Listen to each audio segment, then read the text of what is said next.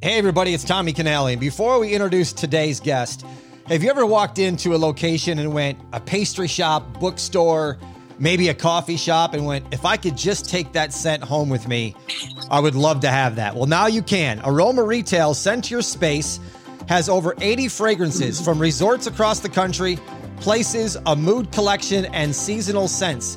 Here in Las Vegas, where I'm at, they have all the major casinos that have the different scents that you might want. Aria, Bellagio, Caesars Palace, Mandalay Bay, you name it. Low cost, simple, and easy to set up and use. Scent Your Space the same day you get your product. I'm going to tell you how to get this. Go to beforethelightspod.com and go to the sponsor page and click on the Aroma Retail logo. Use the code LIGHTS10. That's LIGHTS10 to get 10% off your offer. And please use the link. It lets them know that I sent you. I'm telling you, I love mine. I come in the door and I get hit by Mandalay Bay every time I walk into my house. So I am more than happy with Aroma Retail. You're going to love it just as well. And welcome to Before the Lights podcast, the show to find out how those in sports, music, and entertainment made their mark. Joining us today is a man of high integrity, a successful entrepreneur, a concert producer, manager, promoter. He's represented Dino, Jars of Clay, and discovered Grammy winner Little Big Town.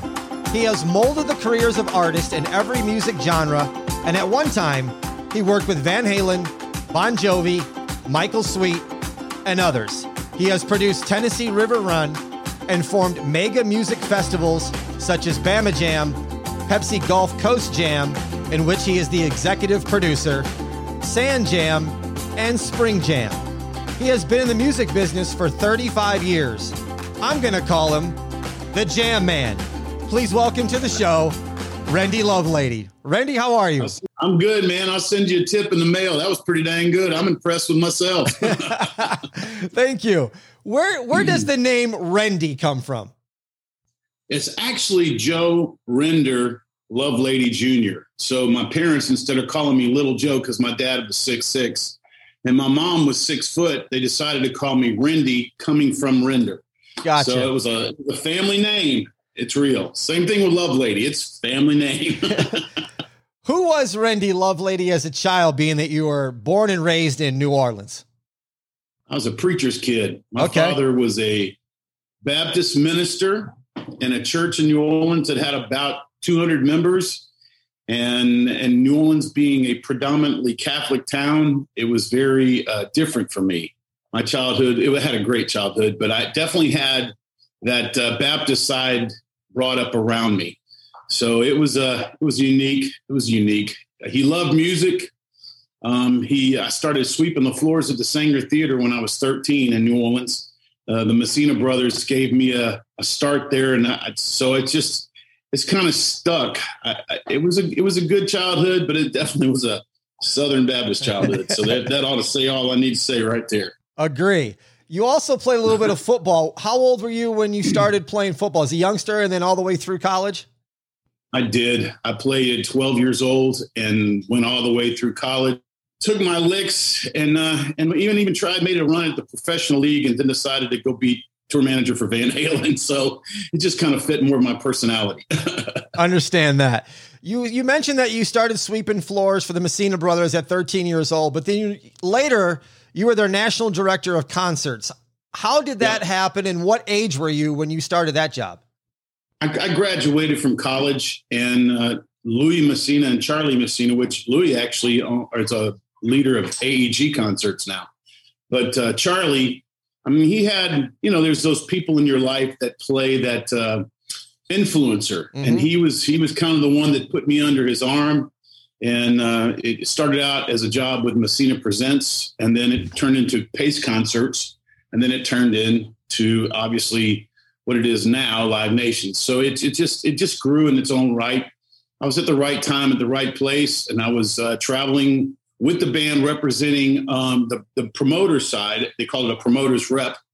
And when that whole split up with Mr. Roth happened, I happened to be at the right place at the right time and got asked to come in and finish out that tour. And next thing I know, a couple of years later, they're knocking on my door again, and it was pretty awesome, man. It was it was a run for a long time. And when you're in the midst of the hair bands, everybody else wants you to play with them. So I did a run with Jovi, and then did a run with Motley Crue, and then started my own thing, managing while I was tour managing, trying to create it with Michael Sweet and Stryper, and then discovering Jars, just like you just said. So I kind of had a double dip for a while to pay my bills and build my career. But then long time later, I'm still kind of doing my own thing, staying in the music business. Some people think I'm crazy, but this is all I know. I understand. You received your master's degree in religious education at the New Orleans Baptist Theological Seminary.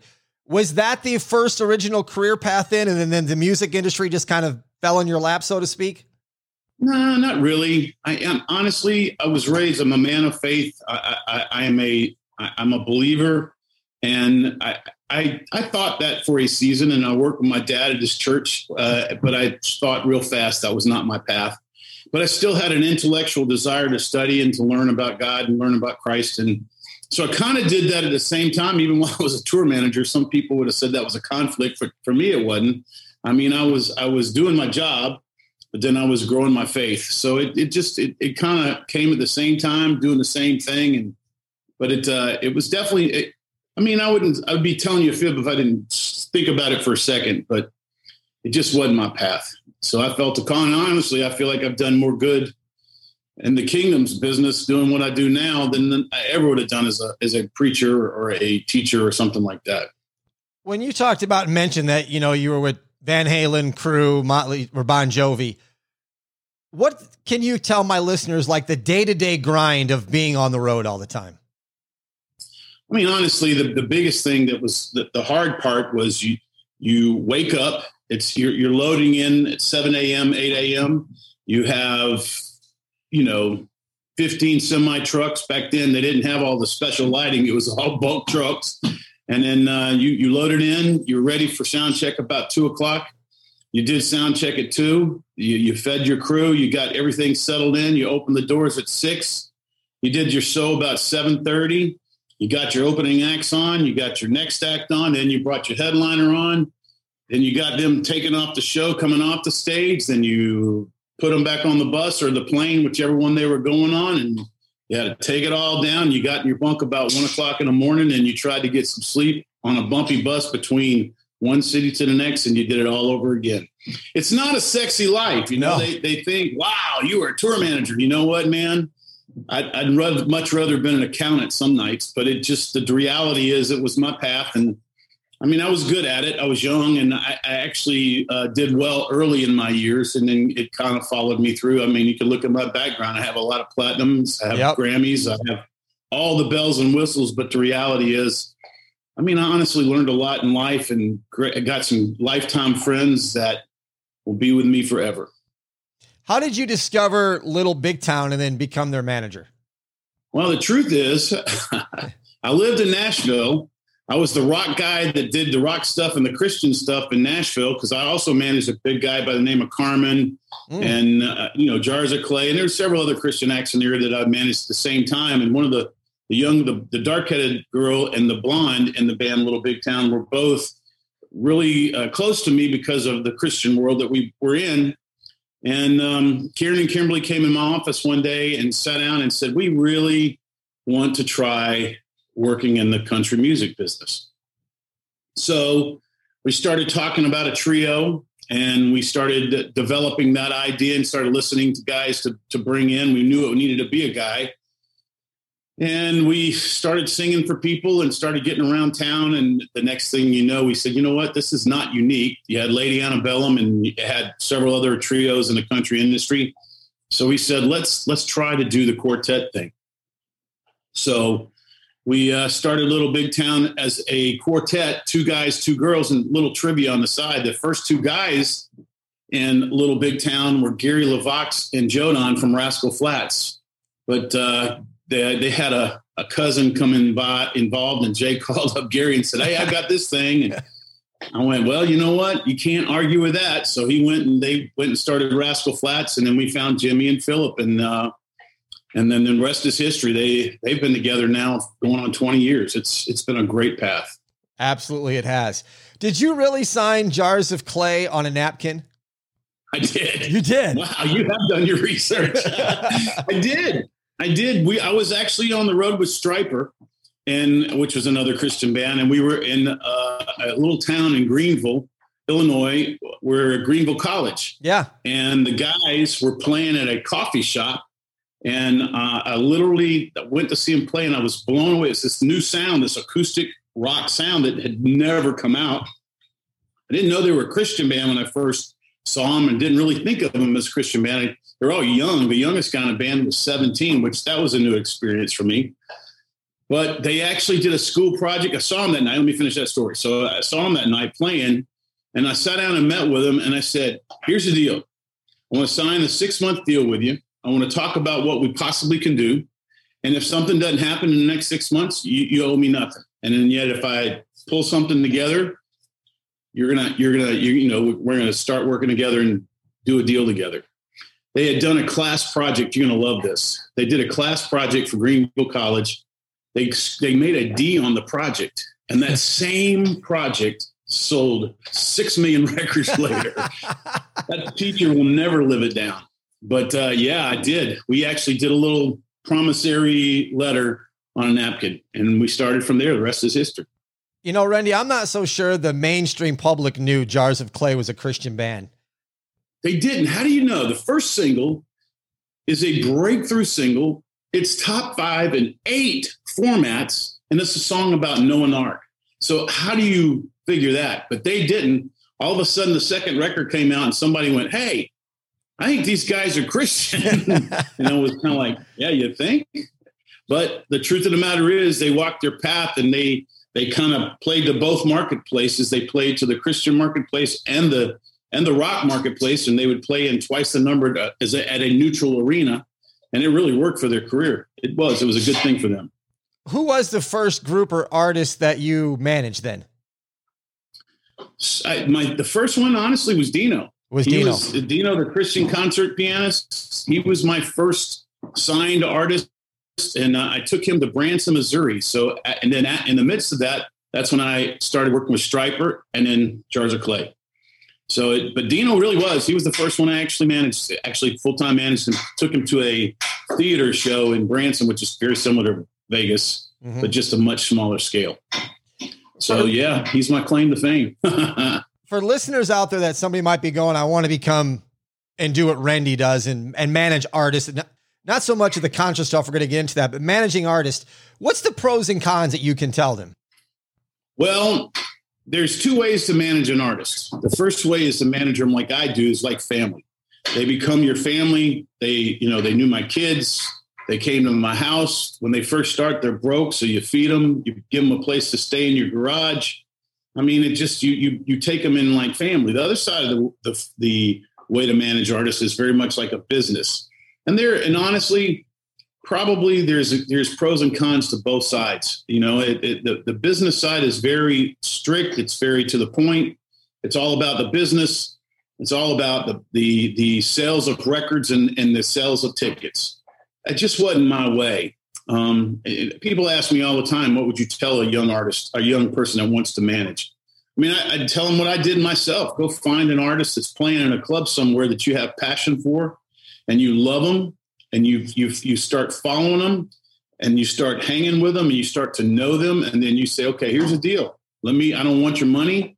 I want to earn my pay. Because that's the other thing that most managers, a lot of guys are sheeps and wolves clothes, and they'll come at you and they'll act like they care. And then next thing you know, they're hitting you up for 20% on $1,000 show when you can't even pay your bills yourself. So, I mean, I tell artists to run away from that.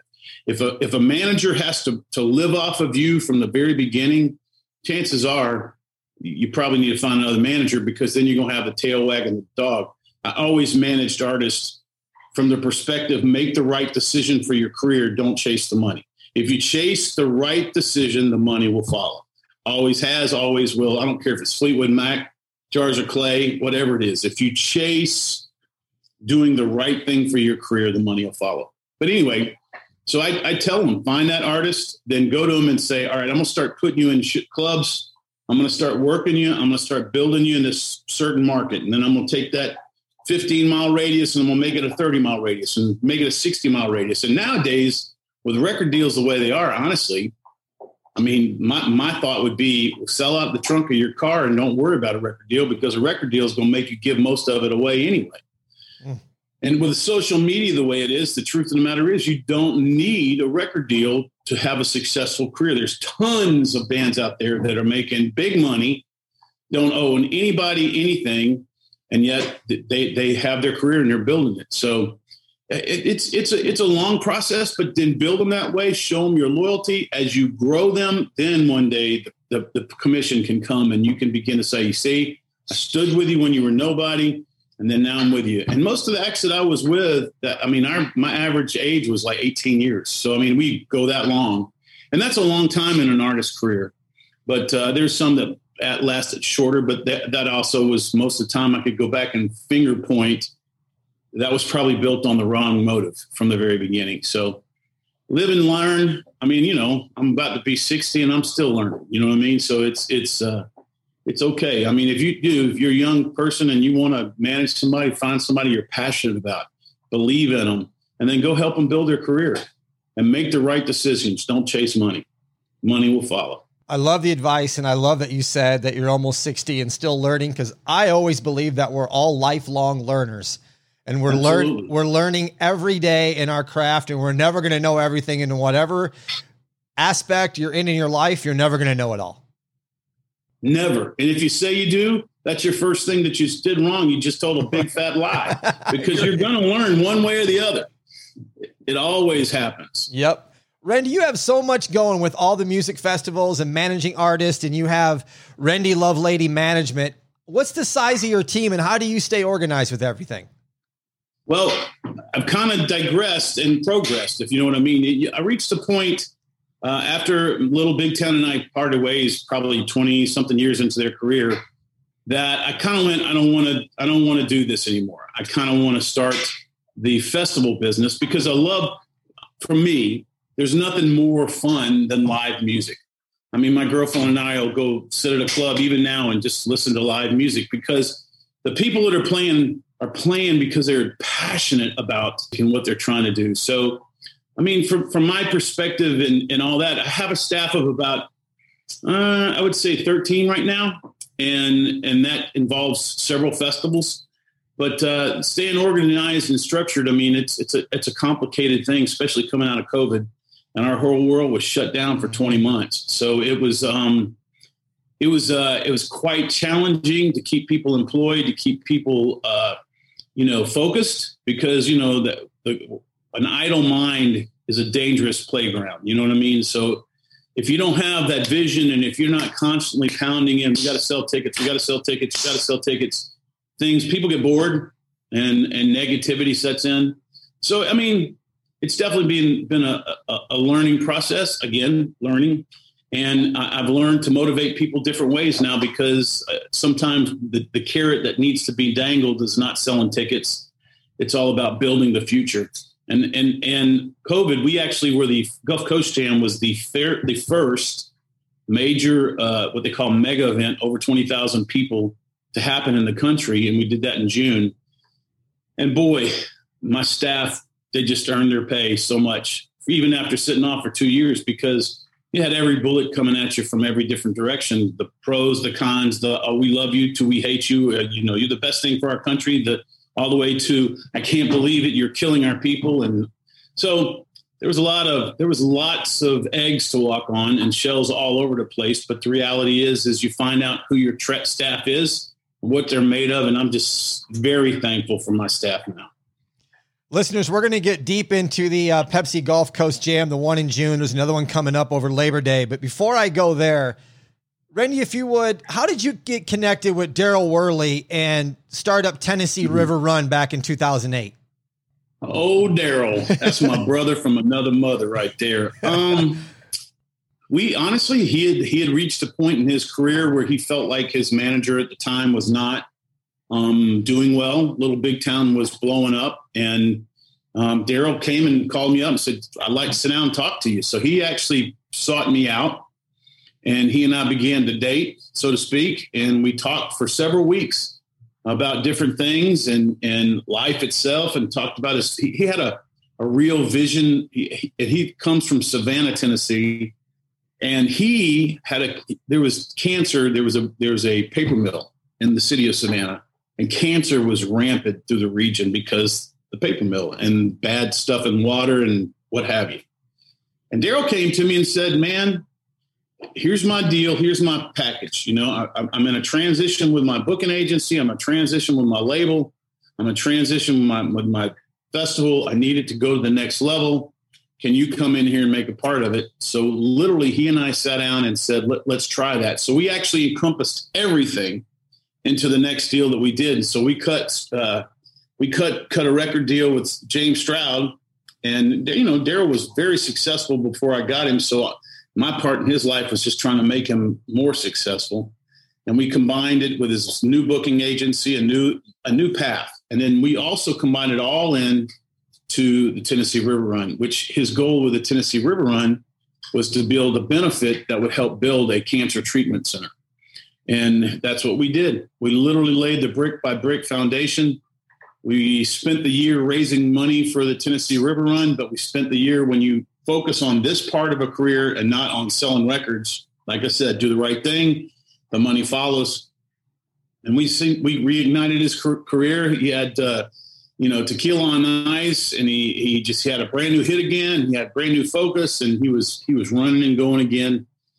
And the truth is, even to this day, out of all the artists I've ever managed, I'd probably say, even when our time came to an end as management, he's still one of my dearest friends. I actually talked to him the day before yesterday, and he's still going. Tennessee River Run still going, still raising money for that charity, and they still continue to support Cancer Treatment Center in Savannah, Tennessee. It's a great, somewhere around there, there's a brick with my name on it. So it's a very passionate thing for me. But it became something that was, it's not a huge festival, but we do 5,000 to 10,000 people a night. And it was a couple of nights long, but it just made a huge impact in that community and in that area. And I'm just real proud of that too. But that's really what started me into the festival business per se. That's it. I love hearing that story, Randy. I'm a cancer survivor. And when you said you were building that building for those people, I mean, that touches my heart. I mean, that goes a long way. I mean, that's awesome to hear. Thank you, man. It is. They had a region that they had to drive 120 miles to the nearest cancer treatment center, so they would be sick as a dog driving back home. And it just passionately touched me. And Daryl, man, it was his sole drive. And so I'll never forget when we opened it up and the first person went 6 miles to get its treatment for his cancer, he was like, life changed. And and some didn't make it, but most do make it because they get that proactive treatment.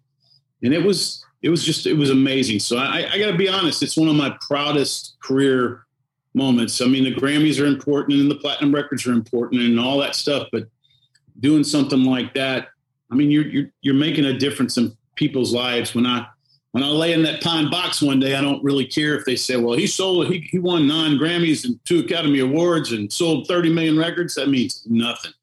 But when you sit there and you say, man, the last count I heard, there was over 13,000 people that had been touched by that cancer treatment center. And that's changing people's lives. And that's what, when it's all said and done, that's what it's all about. I agree with you 100%. What made you head to the Florida Panhandle to start Gulf Coast Jam? Well, the truth is I had this little run that's called Bama Jam that was in Enterprise, Alabama. And I actually met the owner of that festival through Daryl Worley, doing the Tennessee River Run. And they had a cross up in that. And they actually, the owner came to me and said, would you come in and would you put this festival together? And we did. We went and put the festival together and began to work it and began to build on it and take it several more years. And then there were some problems legally with the property. And one of the things that make a festival work is you got to have the property consistent. You need to have a consistent date and a consistent place to have the same festival. You change the names of the artists, but there has to be a consistency in it. So when Bama Jam was coming to an end in 2012, my partner and I began to look for places that we sold a lot of tickets at, because that's what it's all about. And then we had to have a vision of the city, because when you do something like this, the city has to own you. They have to be proud of you and have to embrace you. And we met with several cities. In Panama City Beach, the mayor at that time, her name was Gail. She was encouraging. She was skeptical because she'd seen all the pictures of the big parties in Bama Jam, but she also knew that that's the kind of thing that helps bring awareness about in the location. And this beach here is one of the most beautiful beaches in the world.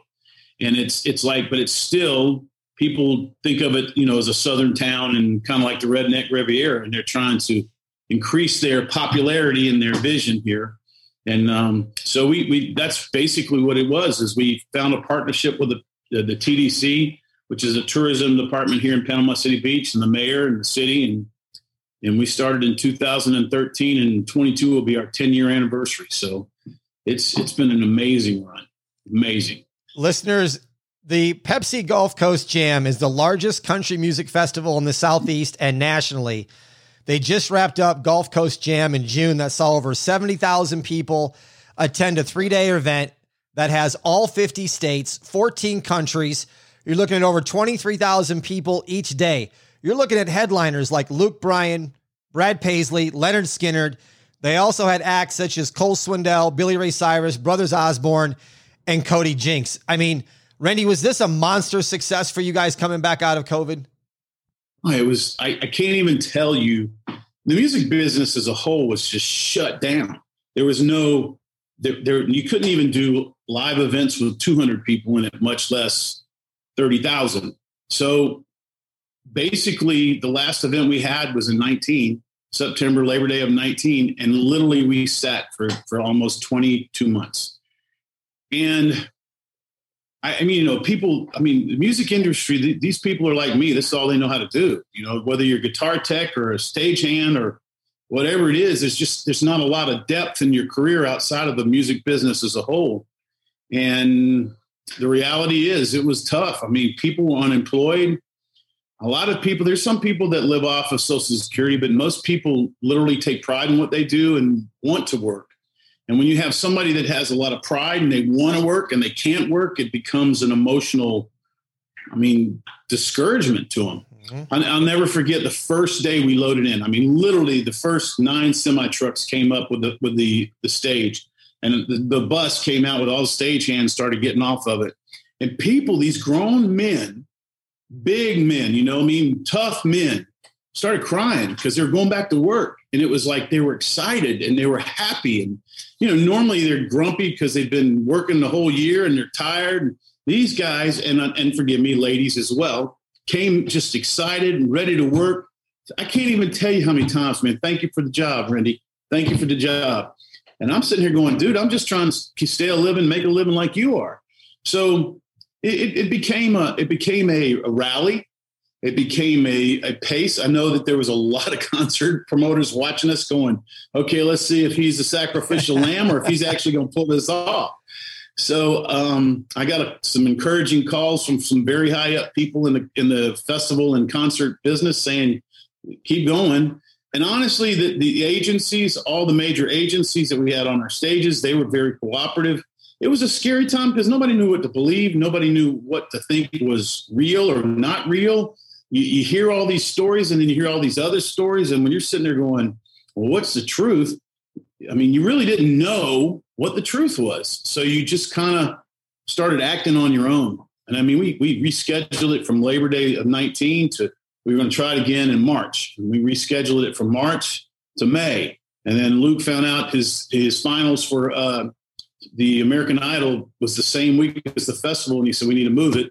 So we ended up moving it to June. So we moved that festival 3 times just to get it done. But it was done. We had to follow some strict protocols, and we had to follow some heavy duty rules and enforce some very heavy duty rules. But most people came to excited. We developed a protocol where people had to put a certain hand sanitizer on them, and we sprayed down all the facilities with a certain kind of chemical that was supposed to protect them for 3 weeks. And we built a .com where people had to take a survey, and you had to count on them telling the truth. which is, there's a possibility of them lying, but they had to answer the COVID questions. Have I been exposed? Do I have fever? Blah, blah, blah. And the bottom line is we didn't have one single case come out of Panama City Beach that week. Love it. Not one. And in the surrounding areas, there was not a spike in any location. Everything declined. Everything went down. So, all of a sudden everybody was going, let's do this. And I had artists, let me tell you a story. Skandard, that, these guys are old as dirt. They've been doing it forever, ever and ever. They hadn't played in 20 months. And they sitting there right before they go on stage. And the lead singer was sitting there he was just kind of rubbing his face and hitting his face. And I went, are you okay? Are you okay? He says, dude, I hadn't played to a crowd, much less 25,000 people in 20 months. I'm scared to death. And I said, well, dude, y'all know how to do it. And he said, I do know how to do it, but I hadn't done it in front of that.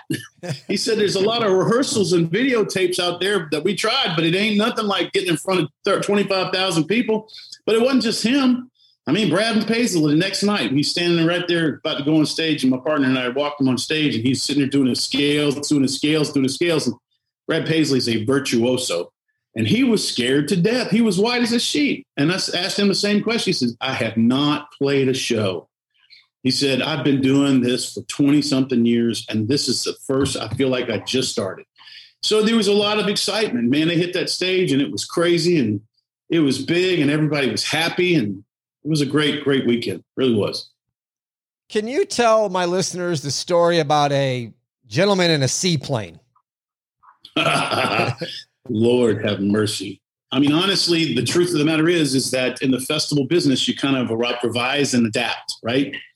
After Vegas, what happened in Vegas, everybody, and especially like me, places like me, where I got high rises everywhere around my property.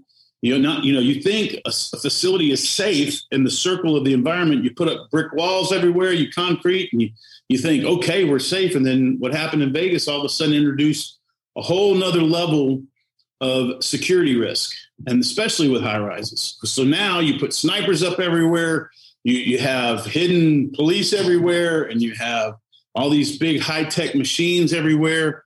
And lo and behold, we're sitting in the middle of the festival, and there the second night, it was the first night, and the seaplane just starts circling the crowd.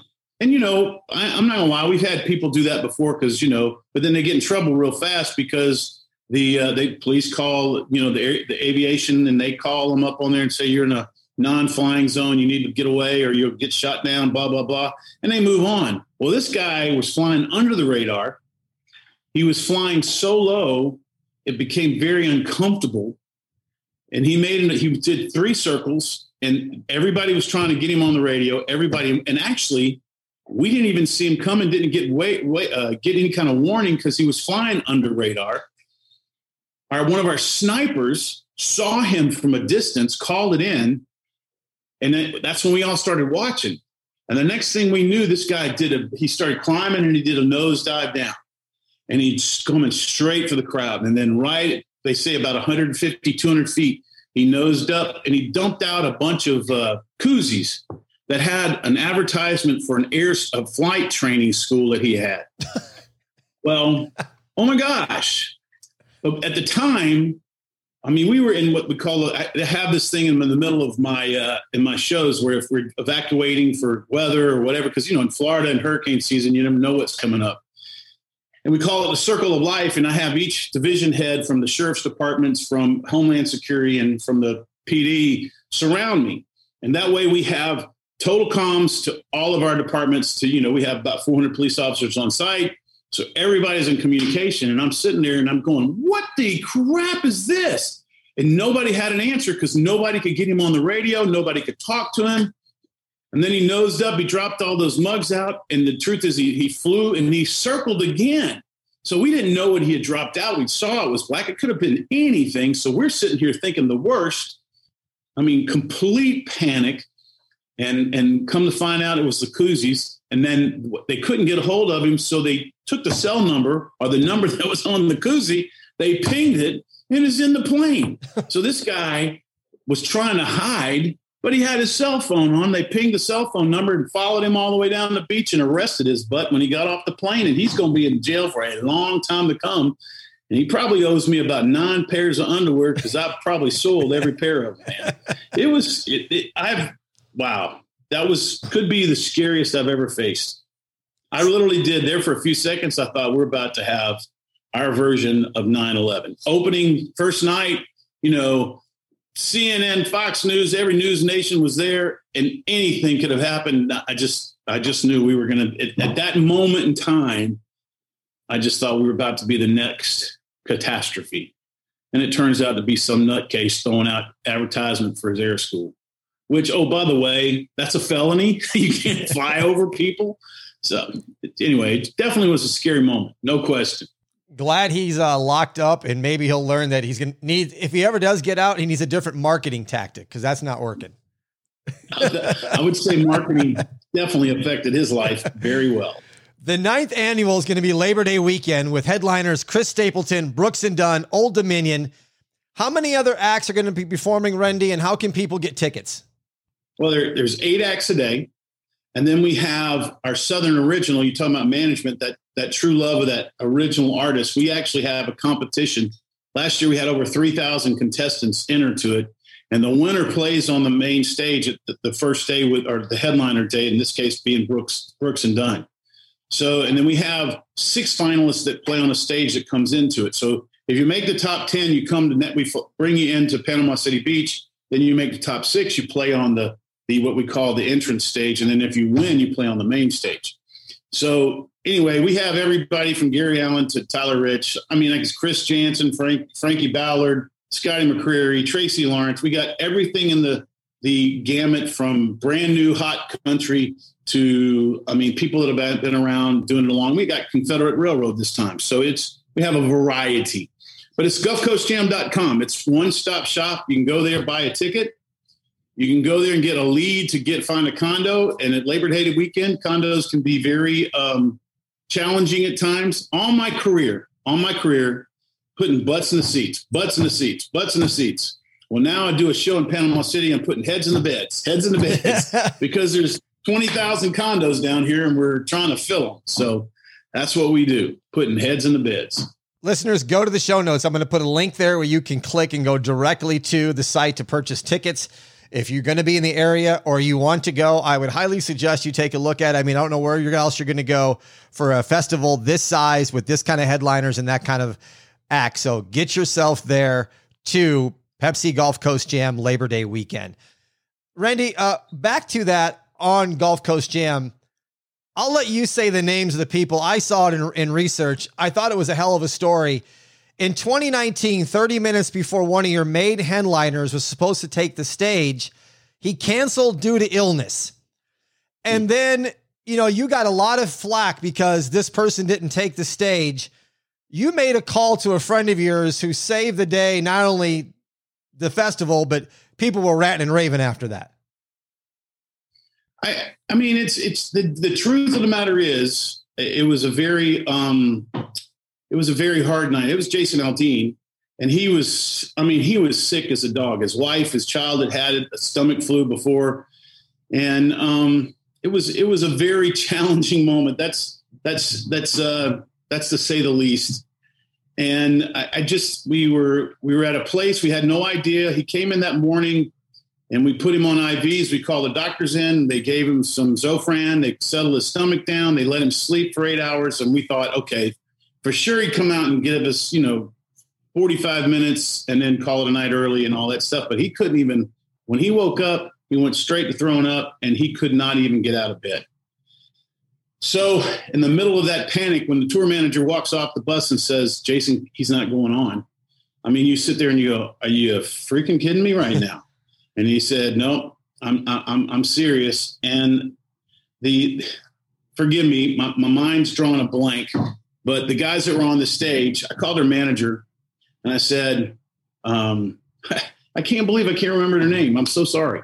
That's okay. So they called a manager who's been a buddy of mine forever. And I said, I need the guys just to keep playing. He said, well, go up on stage and get on the in-ears and ask them.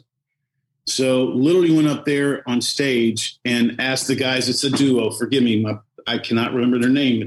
It's two guys that have been around for a while, and they were direct support, and they did amazing. And they brought the house down. I mean, everybody was just nuts, but you're right. I received so much criticism because they thought I'd known the whole day. They thought that I had planned it out that way. And then when everything was said and done, I mean, I literally, they were so concerned with my safety, they made me stay on my bus after they played. So then I called Bob, big Kid Rock. And I said, Kid, if you ever delivered a performance, I need you to do one for me tonight. I said, I told him what happened. And of course, he had his own opinion about what happened. And he said, Randy, I'm going to rock that world. And I want you to know, Bob came out there in the middle of Gulf Coast Jam. And I realized it was a slight departure for us because we're a flat country festival. But I mean, Kid Rock's got so much country root. He is the man. Mm-hmm. And he went out there, and to this day, now it's been several years later, he is the favorite show of Gulf Coast Jam history. Wow. And he got up there and delivered a show with production, with the bells and whistles that only Kid Rock can perform. And that night, after everybody's over with, and I said, okay, I told my security team, I said, I'm going out. I got to go see my people because I can't let them think I'm afraid. So I had 5 bodyguards around me at different parts of the street because they all walk, they're walking out. It's like a football stadium, and everybody's walking out. And everybody's high-fiving me and said, we love you still. I mean, the night before they were saying, you rotten piece of poo-poo. I mean, it was bad, but, man, the Kid Rock he saved the world, man. He did. He delivered the goods. It was awesome. Randy, what do you think the future of live music is now that it's back? I think without question, based on our actual numbers, I think we're going to see such a spike in live entertainment, whether it's movie theaters, because once you don't have it and you can't have it and you're forbidden to be there, I think there is a withdrawal that you just kind of take for granted, because honestly, I've been in this business 30 something years and I've never gone without live music, never. And then all of a sudden, for 22 months, I couldn't do anything. And I think the pin-up demand for live music is just going to be undeniable. The numbers in live events right now where people are actually being able to go are amazing. The numbers are huge, and the people are just so excited. Even our show, the first night, I have never heard a crowd roar. Skynyrd hit that stage and they started doing what Skynyrd only. I can't think of another band more fitting to celebrate freedom than Lynyrd Skynyrd. And they got up there and they started singing Free Bird, and the whole crowd was singing with them. And then they went to Sweet Home Alabama. And they just were singing, and everybody was singing. And you look in the crowd and everybody had their arms around each other, swaying back and forth. And these are strangers, man. These people don't know each other from Adam.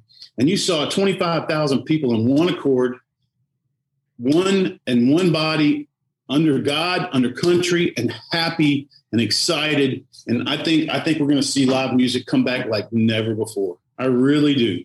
I know that our September sales are blowing away our June sales being the first event, and people are just excited. They keep saying, I can't wait, can't wait, can't wait. So we're excited about it. And then you're going to have Sand Jam in October, right? Yeah.